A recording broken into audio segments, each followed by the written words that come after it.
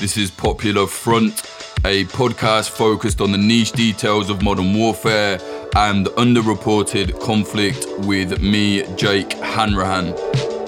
Today we're speaking to Joey Ayoub. He is a Lebanese writer, researcher, activist. He does all sorts of stuff. Very interesting guy. Today he's going to be speaking to us about the dire situation in Lebanon. You might remember last year there were serious clashes against the government. The government has just been messing about. There's corruption all over the place. Things have not gotten any better. In fact, it's got a lot worse. Joey is going to be explaining to us how Lebanon is fast becoming a powder keg once more. If you like what we're doing, please do consider supporting us at patreon.com/popularfront. We last spoke, I think, just over a year ago now. The situation was pretty bad in Lebanon. I understand not a lot has changed for the better. And I have seen recently, within the last month or so, there have been kind of renewed clashes, renewed protests. Maybe just give us an idea of, what the most immediate situation is right now for the people of Lebanon. Okay, well, not entirely sure where to start, to be honest. Well, one thing, again, I was listening to our conversation back then. It was during the uprising, and I think Hariri had just resigned as prime minister. And I remember telling you basically, I don't actually know if he's really gone. And, lo and behold, as we're talking now, he is in line to reform government. It's basically a great powers game, but on a tiny scale, just on Lebanon scale, where they're all just fighting for power.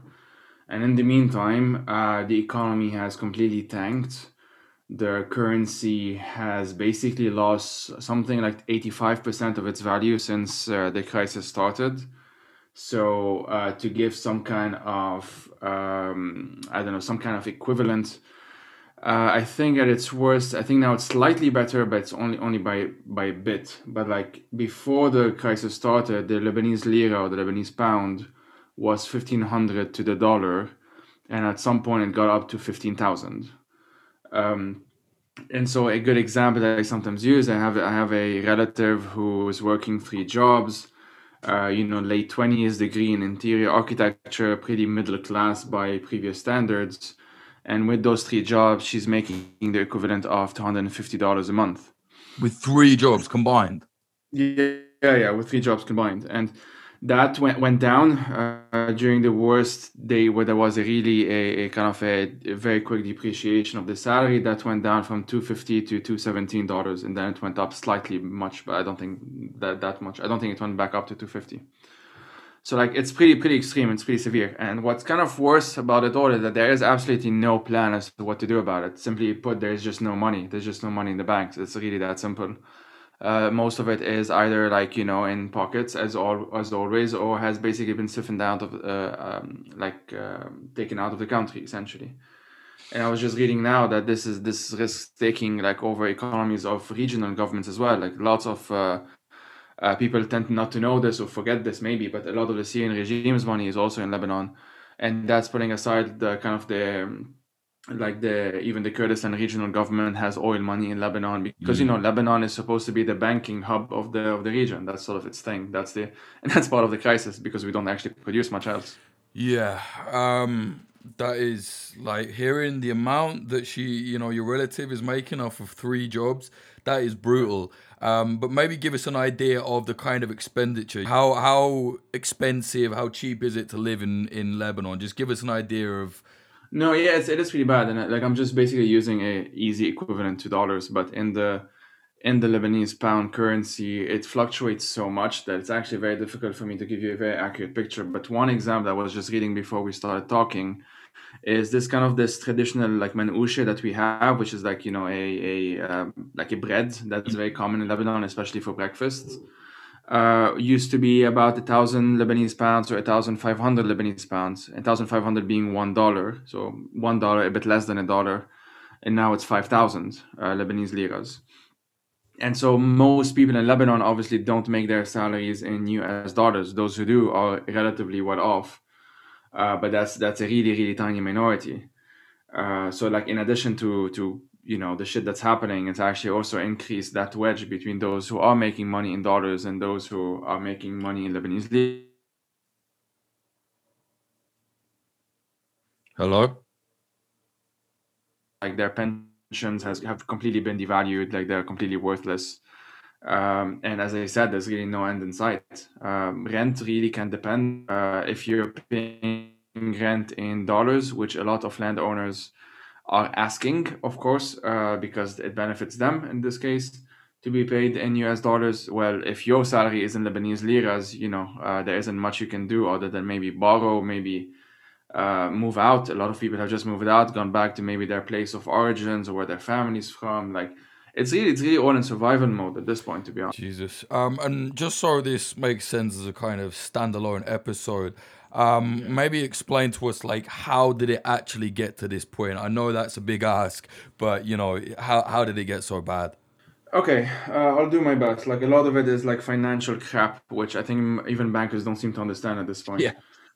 But like the currency has been like severely depreciated, largely because Lebanon is not able to pay back its debts and hasn't done anything in terms of restructuring, in terms of reforms or what have you, whichever terms you want to use, that like institutions like the World Bank or the IMF or those guys are basically requiring in order to unlock certain amount of money. Now that's as far as the official narrative goes, anyway. So what gets kind of swept onto the rug is kind of a very I don't know, even I don't know, cliched mafia style run government. This is a government that at the end of the day divides up the resources between themselves and the ministries and the cabinets and who gets to be foreign minister, who gets to be speaker of parliament, who gets to be president. All of these things are basically divided between each other based on the sectarian power sharing agreements that they've already had. And this has roughly been the past 3 decades. Last time we spoke was end of 2019, as I said, like during the uprising. It is pretty much the exact same problem as back then. Obviously, two major things that have happened since then, I mean, three even. The Beirut port explosion, of course, last summer in August. The global COVID-19 pandemic, that's one that most people would of course know about. And even a couple of months ago, there was that Israeli oil spill, and in Lebanon, there's been really no effort to actually clean it up, other than a bunch of volunteers trying to do their best. And so it's just been adding and adding and adding, And at this point, I even personally, as much as I can see in front of me, as much as I try and kind of like look at ways out or that sort of thing, not to just be all doom and gloom about it. It's just the fact that, like, for the foreseeable future, these people in power, who are basically the exact same men as the last time we spoke, they have no plan for this. They absolutely have no plan for this. And if you look at their own statements, I was just reading today, the president Michel Aoun, basically saying like, I was telling my wife that I wish I had inherited my grandfather's whatever grove or something rather than the presidency, as if he's not the one who's there by choice. Like these Yeah. people, they really see themselves, like the way I describe these men, they genuinely see themselves as Lebanon. Like they are the ones who have inherited a certain narrative, a certain myth, a certain hero story. In the case of the president, he was a general during the army. In the case of the Speaker of Parliament, he was basically a warlord during the during the Civil War. I meant. Um, and these people genuinely see themselves as a country. They genuinely do see that. And like Michel Aoun, during the uprising, when we were speaking around the same time, he was the one who said, like, if you don't like it, you can leave. That's what he said. And that was before things went like to shits. Like that was really before the economy really tanked. That was before the pandemic, before everything that has followed since. Yeah, you mentioned the uprising there. It got really serious for a little bit. What happened? I know it. It's not obviously as raging as it was. We'll get onto the recent clashes, but what happened to it? How did it kind of stop? Largely the pandemic, largely that. It was in the early days, like the uprising, for those who don't know, started in like October 2019. And by the time the news of the pandemic really started, like terrifying everyone, which was what, around January, February 2020, That kind of coincided with the protests having like sort of already losing steam. But I mean, you could have easily argued that it was just a momentary thing, you know, like all protests have ups and downs depending on the government's crackdowns and etc. etc. Of course, people have lives to worry about, and the economy by then, I should say, was already starting to tank. So people were just panicking, and that affected. It kind of people looked more inwards in many ways, just kind of prioritizing immediate survival. But it was easy to predict that this was all temporary, and at some point, especially given that the economy would continue to decline as it has been since then, that you will have waves of ups and downs. But not a lot of people could have predicted a pandemic, let alone the port explosion. Yeah, no, that is true. Recently, there have been some clashes. I saw some photos the other day. Someone had kind of set up like a makeshift checkpoint. There was some flames, burning tires. And I've spoken to friends there that said, like, things are kind of moving a little bit again. How is that going? You think the protests are going to come back? Yeah, they're definitely gonna come back. There was, I think, about a month ago now. I'm kind of lost on the timeline, but when the currency really, really tanked, there was a day when it went up from like 10,000 Lebanese liras to the dollar to 15,000 in like a few hours or something like this. That's pretty severe. That symbolized well, for many people, like another line has been crossed, like the 10,000 mark or the 15,000 mark or whatever. And that, rather symbolically, was very powerful, and it led lots of people to go down to the streets. And indeed, we did have dozens. If I actually don't know if anyone actually counted the checkpoints, but it was really in the dozens, possibly more than 100, more than that, and that was throughout the country. You had checkpoints in the south, in the north, in Beirut, in the mountains, and in the valley, in the Ba'a Valley, or Bekaa in English, in eastern Lebanon. Those were everywhere. And whether they would happen again, I mean, there's like zero doubt about it. There's absolutely no doubt that this is going to happen. There's no plan, man. There's absolutely nothing else that can be done at this point other than taking to the streets and forcing them out in one way or another, begging for some kind of intermediary government, which is a pretty tricky thing, by the way. It's one of the weaknesses of the protest movement, I think. But like even like early elections and having to actually compete with the same people who have been winning the same elections because the game is rigged for them, it's a pretty difficult task to deal with the immediacy of, let's say, political organizing, while at the same time being worried about, I mean, putting aside even the pandemic, just being worried about like your salary being worth nothing now, and having to think about leaving the flat you're in or moving in with someone else. And I've lost count of how many people I know that have just, they were in a place and they just decided to leave because there's no point pretending that they can afford the rent, and so they went back to their folks' home, or they went back to that sort of thing, basically. But I do think the protests are going to happen again. It's just inevitable at this point. Yeah, I didn't realize the checkpoints were that widespread. Actually, what was the purpose of the checkpoints exactly? I know, obviously, there's no militia or anything like that. It's protest movement, but why were they doing it? It's more like it's just road blocking more than checkpoints. It's just like burning tires and shit. And the idea is to just, I mean, the before during the initial wave of the uprising, if you want, it was to actually stop the economy, because that's the only way that this would hurt them. But obviously, since then, like the economy has been tanking anyway, so it's not really that. It's just in a sense like, what else can they do? All of the actual sites of government, or at least the main ones, like the Parliament Square, which is a literal like square, and so it's easy to be guarded around, and the soldiers are there all the time, so it's really difficult to get into, and they've actually walled it off as well. The prime minister's seat, the Serai, the Baabda Palace, so the presidential palace, which is not in Beirut, it's near Beirut. All of these things are heavily, heavily armed and heavily manned, and so it's very difficult for protesters to actually get in there. And so the alternative is basically shut things down as much as they can, really. I would honestly describe it as a cry of desperation more than an organized tactic at this point. Right, just try and disrupt it, like to get some kind of message across, right? Yes, yes, yes. I also saw, I think it was, or I don't know, maybe the start of this year, the end of last year, there were quite serious clashes between tribal families, in different parts of Lebanon outside of Beirut. They seem particularly bad. What was going on with all that? Yeah, it's as you said, it was travel rivalries. Thankfully, they don't happen as much anymore in the country, but it does happen, especially in the poor areas in the north and in the east. I actually can't remember the one you're mentioning specifically where it was, but I do believe it was in the north. I could be mistaken about that. Right, it wasn't Um, anything to do with the protest, though. no, no, it was. There's a number of them, so it depends which one we're talking about.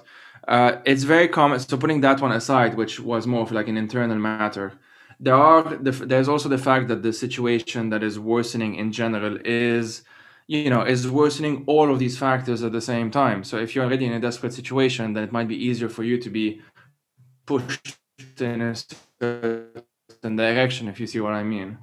The more important one politically, if you want, is just the fact that the main ruling parties, which are at this point largely like the Free Patriotic Movement, which is the president's party, the Amal movement, which is the Speaker of Parliament's party, obviously Hezbollah, and the Future movement, which is Hariri's party, haven't basically just like only talking to one another to find a way to make this work for them in terms of the deals that they want. Like, I think, if I'm not mistaken, I mean, I honestly, I kind of lose track of what the latest deals are because they change it every single day. I was checking just before we spoke, just to make sure I'm actually updated since yesterday.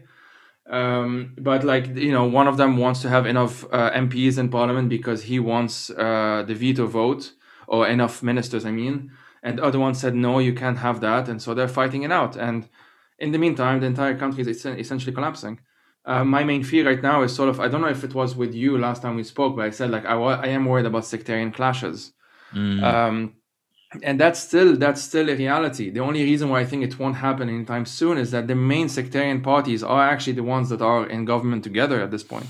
Right, but the people, I mean, that could lead to some serious clashes. Not that the people are going to turn on each other, but when people don't have food, when they don't have money, and they can't get to the government, old rivalries, what have you, it's kind of like, these things flare up. You know what I mean? Sure, absolutely. I mean, we're seeing them like I think on a class basis, on a regional basis, on a sectarian basis. It really depends on the day. The main thing that really struck me a couple of weeks ago, I think now. Apologies, I'm pretty bad with timeline. This one is such a fucking blur. But was the issues like at the supermarkets? You just have like supermarket riots and people fighting with like the seller, the people, the cashiers, and people selling the vegetables and stuff like that. And you do have a number of these. I don't think they're as common as, like, it looks very scary, especially if there's a video and it's easy to kind of say, well, everything's going to chaos in Lebanon. And I mean, that is the prevailing sentiment. I'm not saying like it's just a media fabrication, but it's easy to forget that at the end of the day, most of the initiatives are popping up, like people just supporting one another, just like mutual aid kind of situations. Those don't get to be filmed most of the time. There isn't much to film there. You're just helping each other out. So I'm just kind of putting a pin on that in some ways, just to also highlight that despite the fact that things are going like to shits, like the situation is really bad. There's absolutely no denying about it. The way people are acting is really changing, because now we're in a post 2019 situation, which for me is very different than a pre 2019 situation. We have had crises before, although nothing of this scale. And when they have happened in the past, like before 2019, I don't remember really seeing that kind of solidarity with one another. I mean, I wish I would see more of it. I don't want to be too. I don't want to sound like everyone is just very nice to one another. Like there are actual problems, but I'm definitely seeing more of it than I used to see before. Anyway. Yeah. I think the problem is when things are bad, isolated incidents end up seeming a lot worse. You know what I mean? But it's good. It's good to hear that people are doing this kind of mutual aid response. What are people actually doing? Maybe go into a little bit more detail about that if you can. Yeah, it happens on all levels. There is the citizen level, and you have people who are not Lebanese, of course, and they're also working on their side. Like one organization that I always try and highlight and sort of just like just mention for people because they can donate online if they want. It's this Ethiopian organization called Enya Lenya, which is EGNALEGNA. And they basically work among one another. It's like largely women run, and they try and just gather as much food and sorry, like health products and a number of other stuff that are just urgent necessities, and they distribute them for free to anyone who needs it, prioritizing migrant domestic workers because they are among the hardest hit people in the country. but in theory, also distributing it to anyone who needs it. And that's just one example. There's really dozens and dozens of these initiatives. You have like small, like agricultural or permaculture farms in the north of the country, for example, distributing things at a lower rate than the official rate, which is the due to the depreciation of the value, it would be in theory more expensive to buy certain produce. And so they would actually willingly cut down their own profits, essentially, to just be nice, and because they see how bad the situation is. And you have a number of these. They really happen at like very, very local levels. Like most of these places don't have websites. You may have like a photo spread around on social media and it says call this number on WhatsApp, for example, and you just call that number and they tell you, well, we have olives, we have thyme, we have this, what do you need? It's that kind of situation, but it's just happening below the surface most of the time. These aren't very, you don't have one overarching like organization doing all of this. It's really just dozens, if not hundreds and hundreds of local initiatives. That's marvelous. And honestly, like I find that a lot more organic and realistic. You get a lot of these organizations, political organizations, not just in Lebanon, anywhere in the world, specifically in Europe as well. And it's people trying to say, "Oh, we're the anarchist mutual aid, or we're the communist, outreach." And it's like actually normal people that are not interested in your theory will just do this anyway. You know what I mean? I think that's marvelous. It's great to hear people are trying to help each other. You mentioned Hezbollah a minute ago. I mean, we can't talk about Lebanon without talking about Hezbollah. I've seen some weird kind of thinly veiled threats from them, it seems. What are they saying right now? Well, it's not thinly veiled, just that. They assassinated Luqman Slim a couple of months ago. Yeah, I forgot about that. That was awful. Maybe talk about that, man. Sorry. Sure. Luqman Slim was a fairly well-known like activist, archivist, artist. He and his wife, Monica Borgman, started this, NGO, civil society initiative, whatever you want to call it, called which focused, like one of the things that they did was a documentary on the 1982 Sabra and Shatila massacre. And they did a number of these on either the massacres in Lebanon or the detainees in Syria, Lebanese and Syrian detainees in Syria. Lots of people tend to forget that many Lebanese are also detained in Syria, and Palestinians for that matter. And so he was very well known for being both a member of the Shia community, living in Dahieh, which is of course politically dominated by Hezbollah, while being openly anti-Hezbollah. And he would be one of those that Hezbollah would smear and call like embassy Shias, which is a term that many people don't know, which basically means like, you're not really a Shia, you're paid by the foreign embassies. That's really what it means.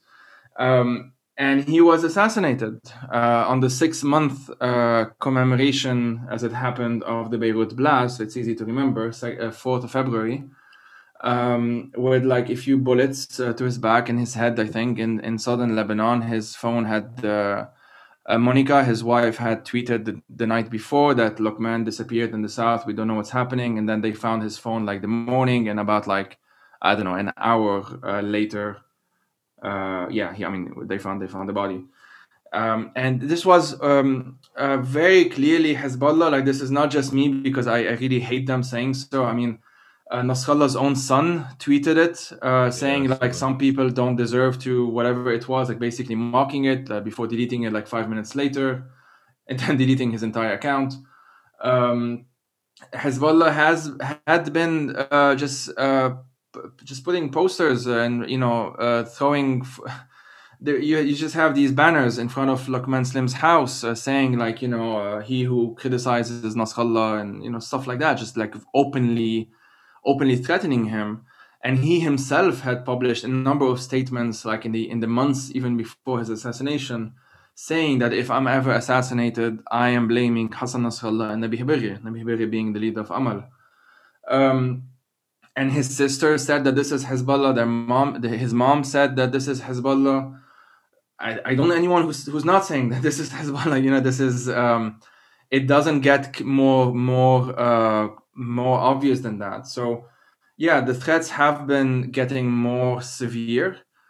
They have shown their teeth, if you want to use that metaphor. I have myself basically decided to go in exile since Luqman Slim's assassination. And it's just a reality now. It's just one added component to the endless list of difficulties and challenges that are facing the people in Lebanon. I will say though, like it's not a clear cut. Like so, okay, let me put it differently. I don't want to just say that they have all the power and that therefore nothing can be done, because I feel like saying that actually benefits them. Mm. And so I will like emphasize the fact that they are losing a lot of the narrative that they used to rely on. Hezbollah was for a very long time, up until essentially the intervention and the invasion in Syria in 2012, 2013, when they announced it, had a kind of like a hegemonic hold over large parts of the country, largely the Shia majority ones. Um, but long story short, I'm not going to get into that too much. Maybe we can if you want. But they have been losing that since around 2013, because in 2013, for the first time that they have ever experienced, they had to start justifying themselves, because it wasn't as clear cut for even their supporters as to why Hezbollah men were dying in Syria compared to, they were dying resisting Israel. That's a much easier narrative in Lebanon Right. compared to they were dying for one of the two military occupiers of Lebanon, or former military occupiers of Lebanon, in defense of a regime that is deeply, deeply unpopular in Lebanon, even among supporters, let's say, of that alliance, like either Hezbollah or their party, or their allies, Mm. like the Free Patriotic Movement or the Amal movement. It's one thing to sort of have this cynical, quote unquote, anti-imperialists having these geopolitical maneuvers, but it's another to actually like lose relatives for a regime that no one really likes. And they have been losing that battle for some time. And at the end of, like, in October 2019, during the uprisings, we did see a lot of protests in the south and in the east, especially in Dahi is more difficult because that's where their military intelligence especially are. But you've just been seeing this more and more, and even that more recently, we've been seeing it as well with the recent flare-ups as well, with people like being interviewed on television saying, like, very respectfully, and this is these are the nuances that people lose, I think. Like, they wouldn't necessarily insult Hassan Nasrallah directly. That's still very taboo with a lot of people. Mm. But they would say things that before they didn't really dare saying. Like, they would say things like, "You promised us that we wouldn't go hungry, and we're going hungry." They will start saying these things, and Hezbollah has no plan for this, has absolutely not a single plan as to what to do about this crisis. And so they are losing this kind of narrative. And I would like to, I mean, I hope I did it, but I wanted to also emphasize that. Yeah, why are they though? Why is this happening for them? Because previously, they would do the things where they would feed the poor people, to get whatever, to make people like them and get support in the neighborhoods. Why is it now they're not able to do that? Because surely they're not short of money. Or is it just Syria? Like Syria has fucked them. Yeah, it's Syria, it's Yeah. Iraq. The uprising in Iraq happened at the same Okay. time as in Lebanon. Even in Iran proper, Iran going through its many crises. It's very difficult for Nasrallah to sort of sell this kind of confidence that he used to before. Like during the actual uprising in October or maybe early November 2019, he literally went on television, said, like, basically, if even if Lebanon collapses, you will still be covered, like you will still have your salaries. Mm. And so I think a lot of people miss that, and like what that said to me, and I mean, I think rightly so. I think this has been like proven since then, is that he started, or like Hezbollah in general, started feeling the need to actually remind their own supporters that even if things are getting bad, we will try and take care of you. But they had no plan as to what to do about a pandemic. I mean, they were even partly blamed for the pandemic in Lebanon just because a lot of the early cases came from Iran. As you know, Iran went through a pretty Mm. severe COVID crisis at the time in early 2020. I mean, rightly or wrongly, I mean, I don't think it was 100% just Iran. There were also Italian tourists and shit, but whatever. Like that was part of the stuff that they were being blamed, and suddenly, like, what can they do about it? They have no actual plan as to um, how to counter this. Like, they have no health experts. Like, this is not their thing. They are a militia at the end of the day, and their own ministers, like the minister of, I hope I'm not getting these specific ministries wrong, because they change all the fucking time. But I think the minister of health was or is a Hezbollah minister, or Amal, if not Hezbollah, then their ally. and the person was partying in the bar with like 200 men carrying him and stuff in the middle of of like social distancing measures and all of that. Like none of this looks good. Like none of this looks good. And the fact that when the port explosion happened, some like fingers were starting to be pointed, if not at them directly, but at least indirectly at them. Not that they were the ones that caused it. We know that it was an accident, but no one fully understands why these chemicals were there in the first place. And then we had some investigations that started popping up, because of course no official investigation is going to lead anywhere. But some journalists started digging up, and there are some suspicions. I'm gonna be objective and say that this hasn't been proven, but some suspicions, at least linking indirectly the Assad regime, or like some businessmen linked to Russia and the Assad regime. And then the entire story, like they have nothing to do about, like they have nothing to respond to. People tend to forget maybe that Nasrallah's first thing that he said after the port explosion is to say that Hezbollah doesn't know anything about the port of Beirut, and that we know the port of Haifa more than we know the port of Beirut. I mean, even during the worst moment of Lebanese history that we can even think of, the only thing they can think about is talk about Israel. Yeah. Like at some point, this shit just doesn't work anymore, and I think that's what we're seeing right now. That is interesting, because that's basically their power base, right? To just constantly say it's Israel, it's Israel. But it sounds to me like you're saying even Hezbollah supporters, not just the youth in Beirut, but like, nationwide Hezbollah supporters, it sounds like they're kind of, I don't know, they're tired of their shit, would you say? I mean, I never know if it's a majority. It's not like they do these polls, but Yeah. it's definitely way more than before. And those are the ones that you would actually see on the streets. And the nuances is what matters here, because most of the time they wouldn't necessarily, at least not publicly, insult like Hassan Nasrallah himself, but they will say things like, I support the resistance, but they would say these things like, I support the movement broadly defined, but I don't support the specific party. I don't support the specific ministers, the specific MPs. And it's that kind of internal dissent, if you want, that for Hezbollah is so much worse than anything that someone like me can say. Like, it doesn't matter what I say really to them. I've been anti them for a long time, and it's not that big of a deal. Someone who's more important, and hence why they killed him off, is Luqman Slim, someone from within the community who was openly pro-Palestine, openly anti-Assad, openly anti-Hezbollah. And Hezbollah doesn't like that combination. They need people who are pro-Assad and maybe call themselves pro-Palestine and, of course, pro-Hezbollah. They can't have all of the anti-authoritarian nuances at the same time. You have to choose. And this is how they've been doing it so far. But I personally, I've been saying this for, I think, a couple of years now. I've been even writing essays about it. I genuinely think that they are in a very tough spot. And more importantly, I mean, they've been in tough spots before, but more importantly, they just don't know what to do about it right now, because the threat is internal, it's structural, is long term, is boring. It's like structural reforms and getting rid of sectarianism and corruption. And, what does a militia know what to do about this? Like, this is just not their thing.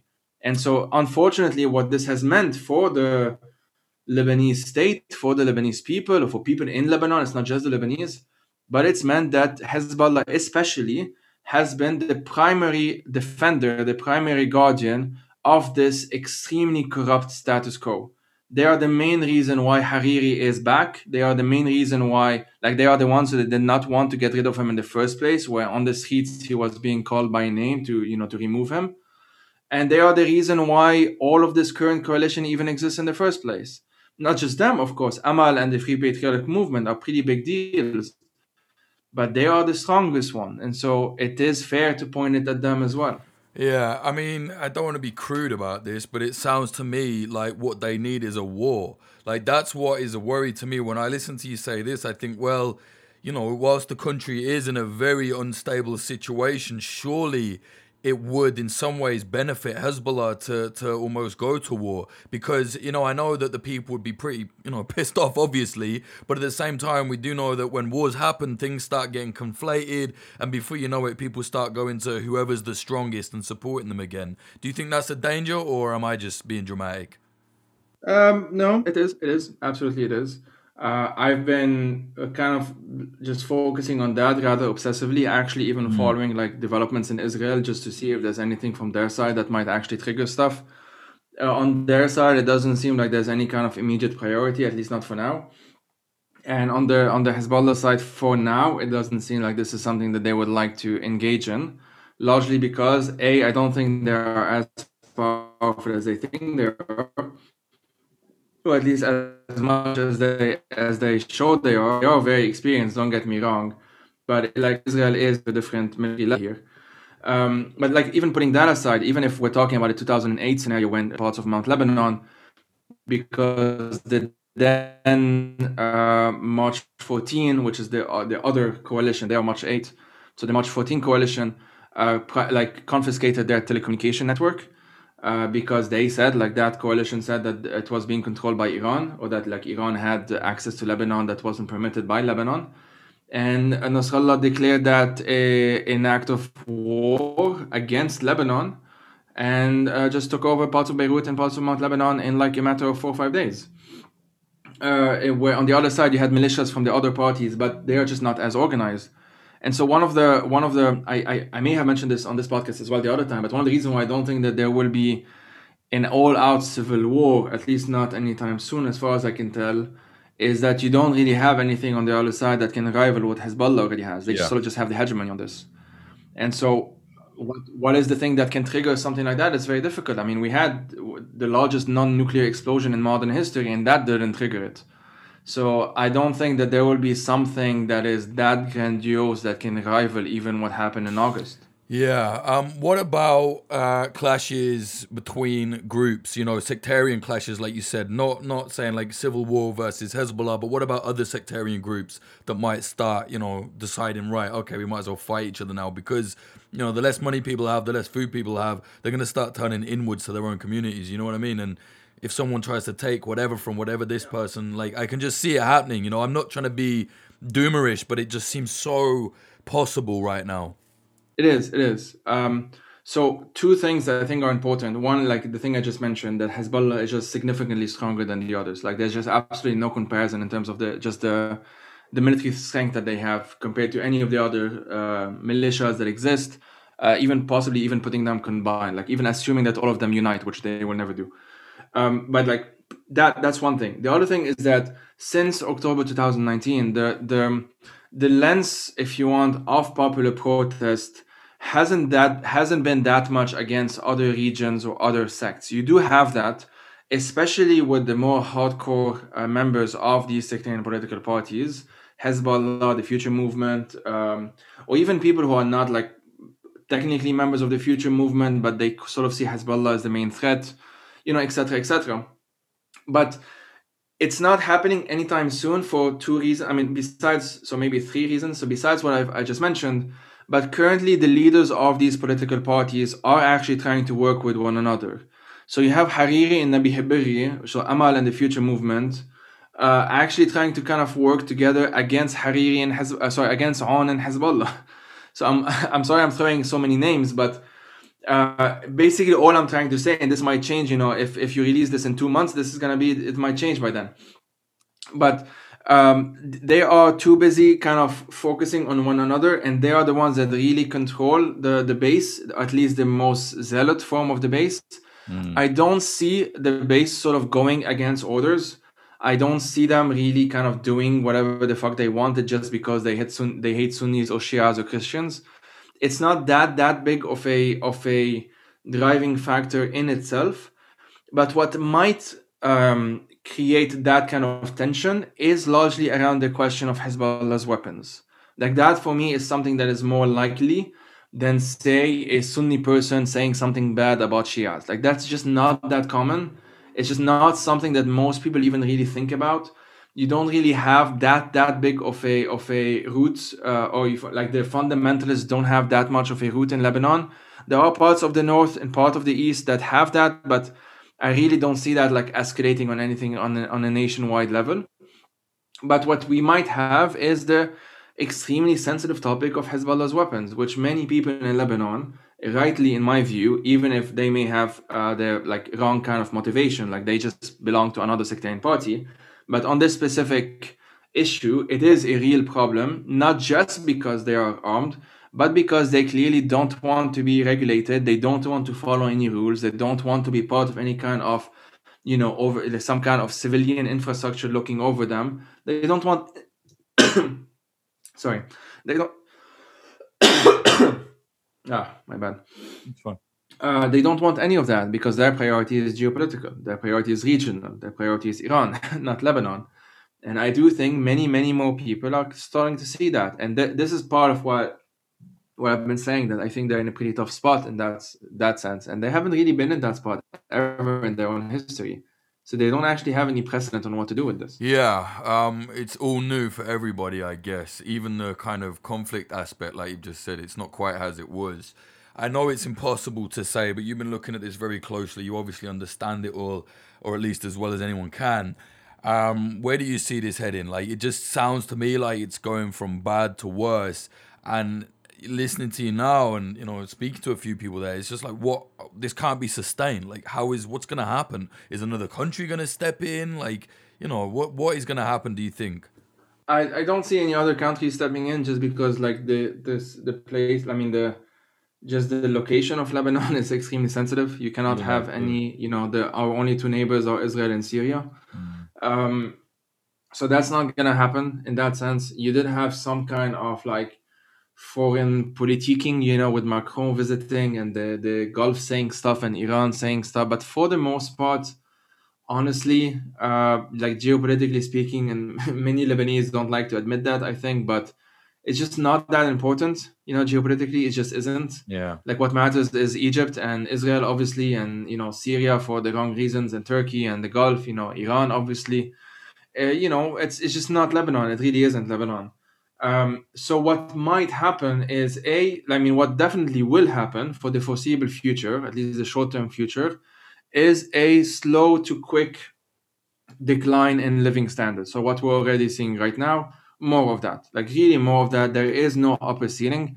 The currency is what people sort of follow, obviously, because that's where that's what their savings are. That's their salary. That's the really basic monthly stuff. Lebanon has no universal healthcare. There is no rent protection. There is no social services. None of that is a thing. So what is possible is sort of the stuff that we've been seeing in the past few weeks. So to give one example, Hariri donated from his own money, or his party's money, I don't know, but he bought a bunch of vaccines and he donated them to one of the regions in the north where he wants the votes. And so that's sort of what their thinking is, basically the same as always. The question for me is, next year we're supposed to have elections. I don't know if they will actually happen because they have been postponed in the past. People tend to forget that the recent election was the first one in almost a decade because the parliament kept on illegally, I should say, postponing their own term 3 or 4 times, I think. So if assuming these elections do happen, I do think a lot more people will now look at alternatives to vote for. The question is whether these alternatives will actually pop up or not. I think probably, just because I see the anger kind of manifesting itself in that direction. But it doesn't mean that they will manage to get the turnout that they need. Because I mean, I don't know how much in the details you want to get into this, but it's not just a matter of numbers. Like, things are divided in sectarian quotas, in regional quotas. You don't actually vote where you live. For example, I vote legally where my family is technically originally from and not where my family actually lives.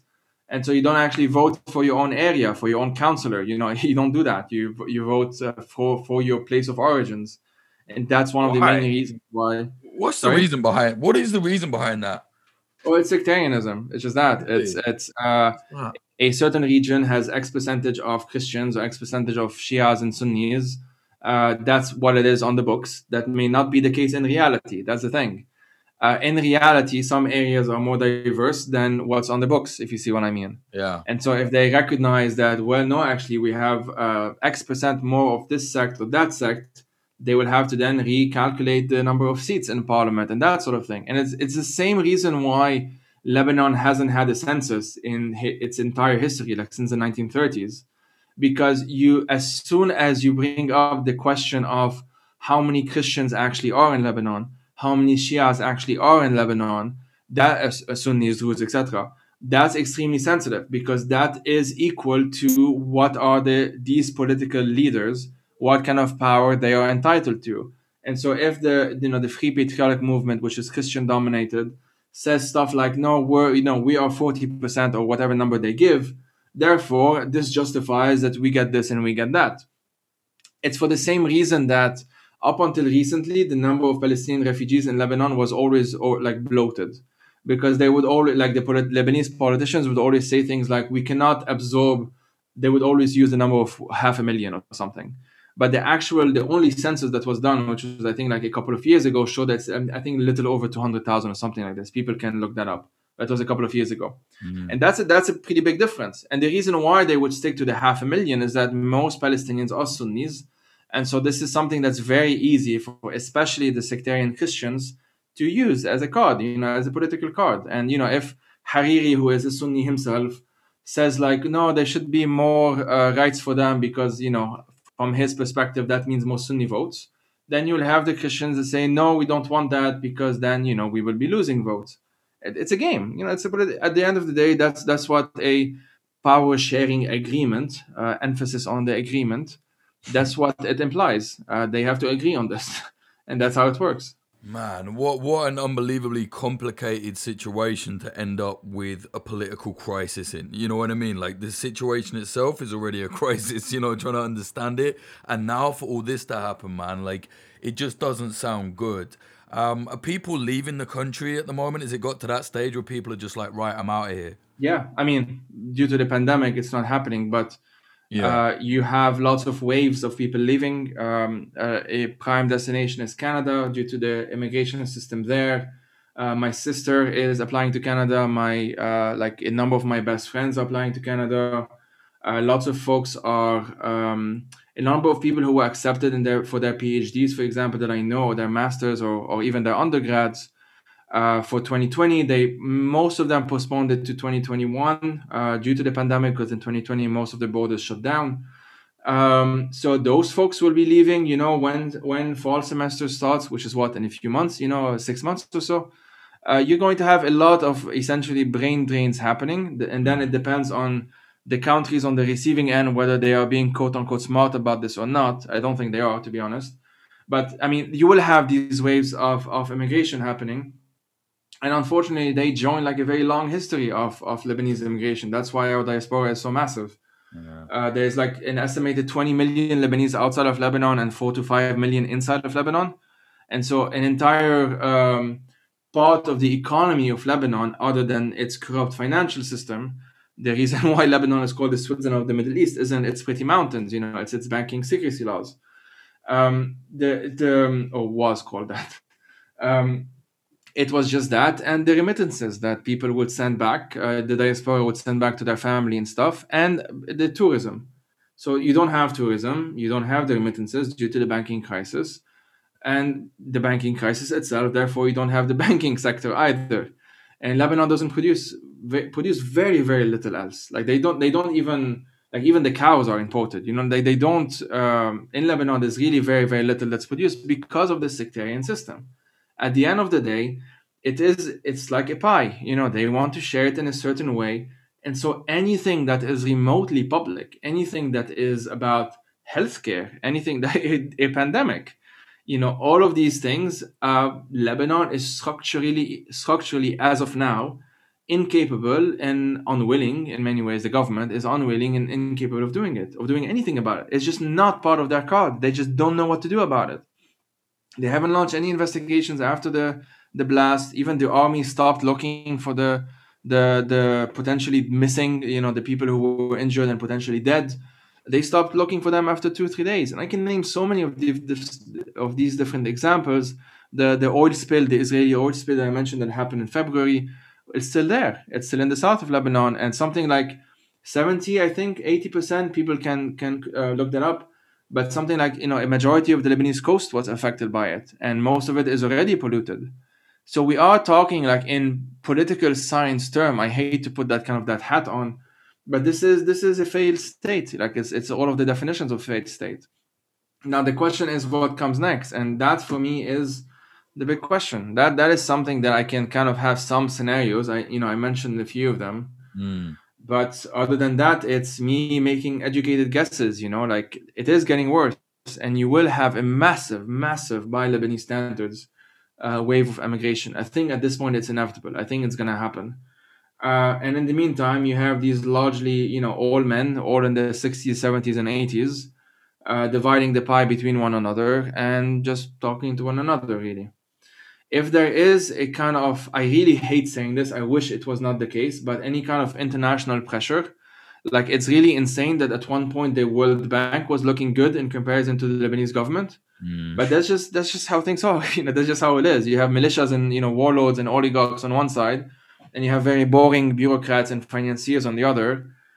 Some people are gonna choose the latter. Like there isn't much else that can be offered at this point, at least not on the international scene. It sounds to me like it's just ripe for a revolution. You know what I mean? Like, not that it should or shouldn't. It just sounds like I can't see it happening any other way. Like, what else can people sustain?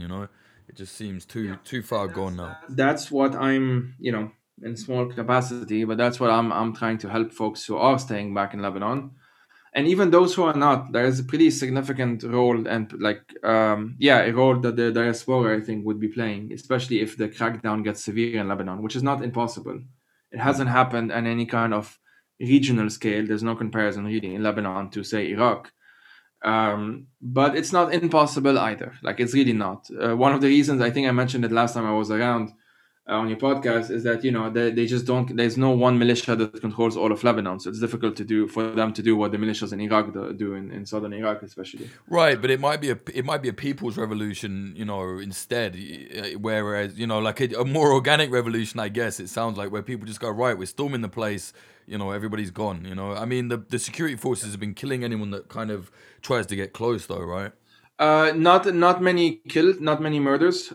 You have a lot of tortures and beatings and Right. like just Okay. indefinitely. They do that a lot. Especially there's a good report. I want to say in Human Rights Watch. It might have been Amnesty. I'm sorry, I confuse the two sometimes. But one of the two that showed the tortures that were happening in Tripoli, for example, in the north. They tend to be, I also, I think I mentioned this the last time, they tend to be the first people victimized by the government because they are largely poor, they're largely Sunni. It's easy to just call them terrorists and ISIS and whatever. Like the government has been doing this for a long time. And so it's easy for them to sort of focus on them. And there tends to be little sympathy from the rest of Lebanon when that happens. But that was pre 2019, pre October 2019. This has been more difficult for them to do since then, to call them ISIS, to call them, all sort of slurs, or Al Qaeda. It hasn't really been working in the sense that, most people in Lebanon still go down to the streets and support Tripoli, for example, when the crackdowns were happening over a year ago now. I think more of that is likely to happen. I really think that. I think you're going to see a lot of disorganized violence, which is understandable, don't get me wrong. Yeah. I think maybe, if I'm being slightly more optimistic, you will start seeing organized violence, and by violence, I just mean basically fighting back. Yeah. That might happen. I do think that we saw in the recent protests, we saw people using some of the tactics from like Hong Kong and stuff that when the initial wave, like initial protests were happening, you did have some folks doing it, but not as many as one would think. So since then, people have learned essentially. And there's also just the factor of just like historical precedents. I mean, at some point, things get bad enough that, of course, as you said, like people just can't take it anymore. And this is indeed ripe for any kind of revolution. My main fear is as soon as it gets to the stage where it's like it crosses a violent line, the people that are already very well organized for violence are those already in government. Right. That's sort of my main fear. Yeah. So I would hope, like, if I was speaking to everyone was listening to me, I would hope that we get to a point where the violence is mixed with even more non-violent tactic. Like there is a role for violence, don't get me wrong. But it's done in a more strategic way, in a more long-term thinking way, which is very difficult to do when you're dealing with everything.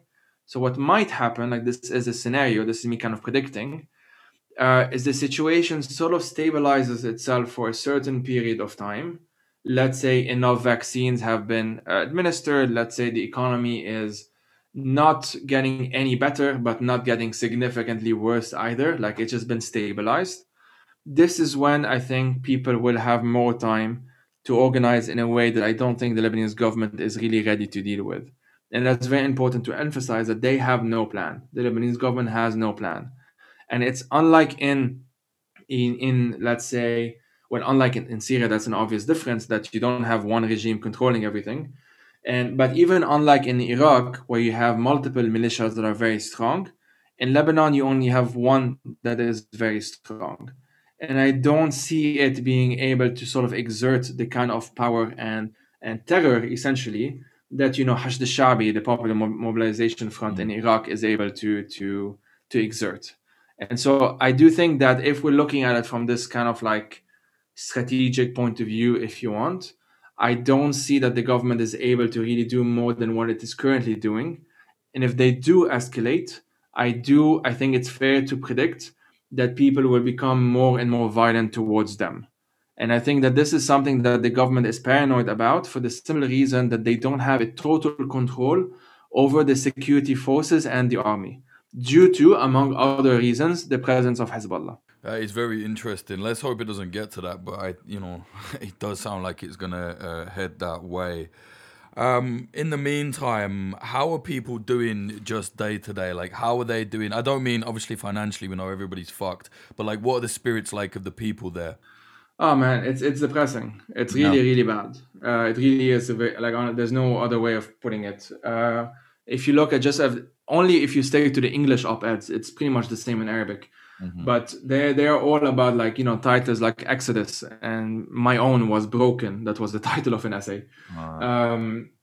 It's all about that. It's like desperation, trying to leave, terrified for their own kids due to the explosion, and not. Sorry, I should also say, like, I don't know if anyone know this, but they had found even more chemicals about a month ago, and Yeah, I saw that. there was an issue with like a German company that was supposed to remove them, but the government wasn't paying them, and so in the end they did that. But that was another trigger essentially for people who lived through the explosion, which is pretty much most people, because Beirut has like 1 million people living there, or in and around Beirut. So in terms of the spirits, they're down. There's no doubt about it. There is definitely a sense of solidarity. As I said, the mutual aid initiatives. I mean, I'm calling them mutual aid. People don't even call them that. They're just calling helping each other out, really. Yeah.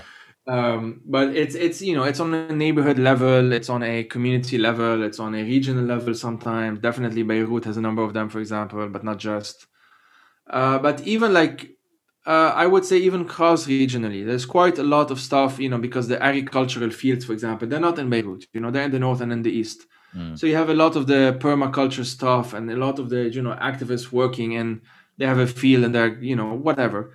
Those people end up communicating with people in the south or people in Beirut or in the mountains or what have you. And so you do have a bit of that. So it's not like everyone is just walking with doom and gloom on their face, but everyone is extremely anxious. There's so many reports of like self-medication and drugs and, just people helping, doing what they have to do really to kind of cope with what's happening. And this is happening. That's probably not going to change anytime soon. I mean, they cope however they can cope. But yeah, I mean, I don't have that answer. But the mood is pretty much like it's just bad. There's no other way of putting it. Yeah, no, it's understandable. It's a real shame. It's such a beautiful country with such great people, man. I love it there. It's a real shame it's happening like this. Is there anything else you want to talk about, Joe, before we wrap this one up? Very quickly to just say that I mentioned it briefly. I would be amiss not to do it again, but Sure. Most people suffering are from all walks of life. Like even what you would call before the middle classes, they're sort of just disappearing. The relatives I mentioned with the masters making $200 a month, 3 jobs and stuff like that's just indicative. She has 3 jobs. Most people don't have 3 jobs. It's just indicative of where things are heading. But it is also important to just emphasize that in addition to all of this, which is already bad enough, you have a lot of people in specific circumstances that are even more stuck than the average Lebanese citizen is. Just today, like I think like an hour before we started talking, I saw this report on one of the outlets, L'Orient Le Jour, that showed that there was a Palestinian man who hanged himself in prison, in Rumi prison, which is where next to where I grew up. Rumi prison is a notoriously bad place. It's like probably the worst place in Lebanon. And so you have all of these situations. The prisoners in Lebanon are fucked. They're getting absolutely no kind of decent treatment whatsoever, let alone any kind of actual accountability or justice. Most of these are just waiting there for their trials to actually happen, and they can they can wait for years and years and years and not have any kind of resolution there. And that's putting aside the refugees, Syrians and Palestinians I mentioned, but Syrian refugees, you had a number of Syrian who lit themselves on fire essentially in the past year out of desperation. You had a number of these cases, not just Syrians, some Lebanese as well. And that's putting aside the migrant domestic workers that are stuck in a country with no good visa due to the kafala system. Their governments are not helping them. Like the Ethiopian government, as you know very well, has other priorities that have nothing to do with the migrants that live abroad. They are being screwed over with a salary that even before the crisis was the equivalent of like $100 a month, and now it's like what, $20-$30 a month. And so obviously they use it all to survive, and so it defeats the purpose of sending money back home. And those are the folks that are sort of a significant percentage of the country are these folks. Like Lebanon has 1 million refugees, 5 or so million citizens, maybe 300,000 or so migrant domestic workers. So we're not talking about like very, very small minority. It's a significant percentage of the country that we speak about the poverty level. I mean, most of the time they don't even count in those statistics. Like they're below the poverty level. There's no way for them to be above it. Yeah. So it's just to emphasize that it's multidimensional, And the Enya Lenya group that I mentioned, just to re-mention it again, are one of many. You have the anti-racism movement, which runs the migrant community centers that I used to volunteer in, and other such groups. It's not just migrants, of course, but they're just the ones I like to highlight. They are doing the sort of work that no one else really is doing, and that's why I always encourage anyone to support if they can afford to do these things, honestly, because that's one way that with the money that you would send is actually useful. Yeah, it's terrible, man. Thank you very much for coming on, explaining it all again. I know it's miserable, but I think everybody needs to know.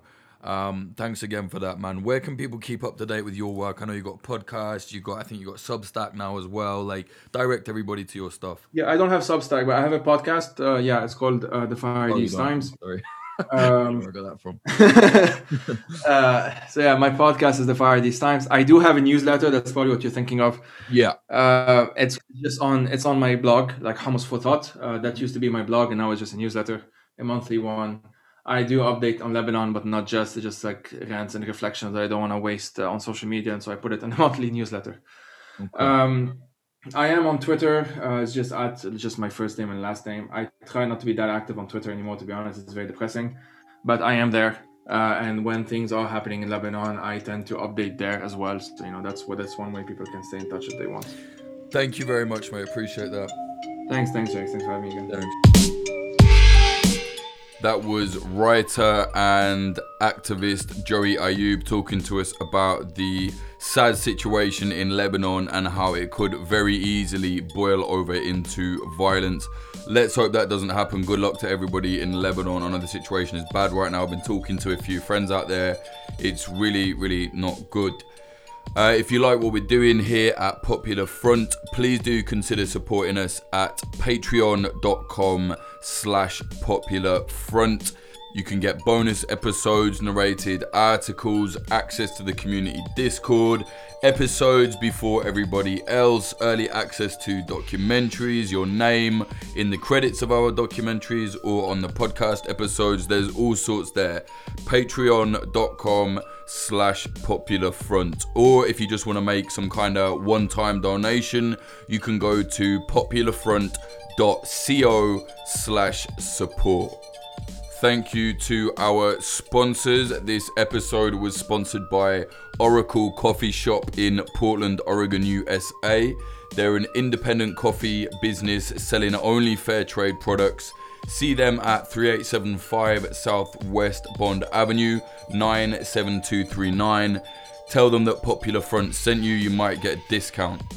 The episode was also sponsored by Grindcore House, a pair of independent coffee shops in Philadelphia, USA. One in South, one in West. Find them on socials at Grindcore House. If you pop into one of their shops, remember, tell them Popular Front sent you. You might get a free coffee, something like that. The episode was also sponsored by Propagandopolis, an outlet selling and writing about historical conflicts propaganda from around the world. You can buy prints at propagandopolis.com. Use promo code POPULARFRONT10 for 10% off. Find us on social media. On Instagram, it is at popular.front, youtube.com/popularfront. Twitter, it's at popularfrontco, and the website is www.popularfront.co. Music in this episode, the intro was by Home and the outro was by Sam Black. You can listen to his music at samblackpf.com. Thank you very much to our high tier Patreons. They are Laura, X, A Nickel, Manny, Travis Lieberman, Sky Alexander, Cherry, Ben Marshall, Dallas Dunn, LD50 Seattle, MJ, K Glitter Vulcan, Meredith Waters, Bethany Swoveland, C O'Donnell, Adam H, Ryan Barbadillo, Larson 8669, Bjorn Kirsten, Diamond Steen, Jacob, Michael O'Connor, Taylor Kidd, Zach Packard, Todd Cravens, Alexander, Nicholas Butter, Ron Swanson, JD, Jav, Ian Frois, James Cully, Michael Akakan, Ethan, Fitz Madrid, Ed Coulthard, Johnny LaFleur, Clayton Taylor, Helen Degenerate, I hope you hear this episode. Good luck with everything. I did get your message, mate. I messaged you back, but I don't know if you saw it. Good luck to Helen Degenerate. Mike Barone, Ben Kroc, Liam Williams, Chris Cusimano, Degenerate Zero Alpha, Jojo Arani, DR, Trey Nance, Amy R, Rubicon, Frank Austin, Amelia Me, Nawaiz, Christina Rivetti, Freya Northman, Ali Hunter, Moody Al-Rashid, Bill Wilson, Andrew Hurley, Vida Provost, Brian McLaughlin, Tom Lochran, Young Wasabi, Tony Bin, Adam Bergsnyder, JL, Sebastian, Stephen Davila, Anthony Kabarak, Dan Dunham, Fletcher Tate, Chad Walker, Diana Gorvanek, Lawrence Abrahams, Peter McCormack from What Bitcoin Did, Emily Molly, Axel Iverson, Christopher Martin, Ryan Sandercock, and Moritz Zumbul. Thank you all very much. Remember, if you want to support Popular Front, go to patreon.com/popularfront.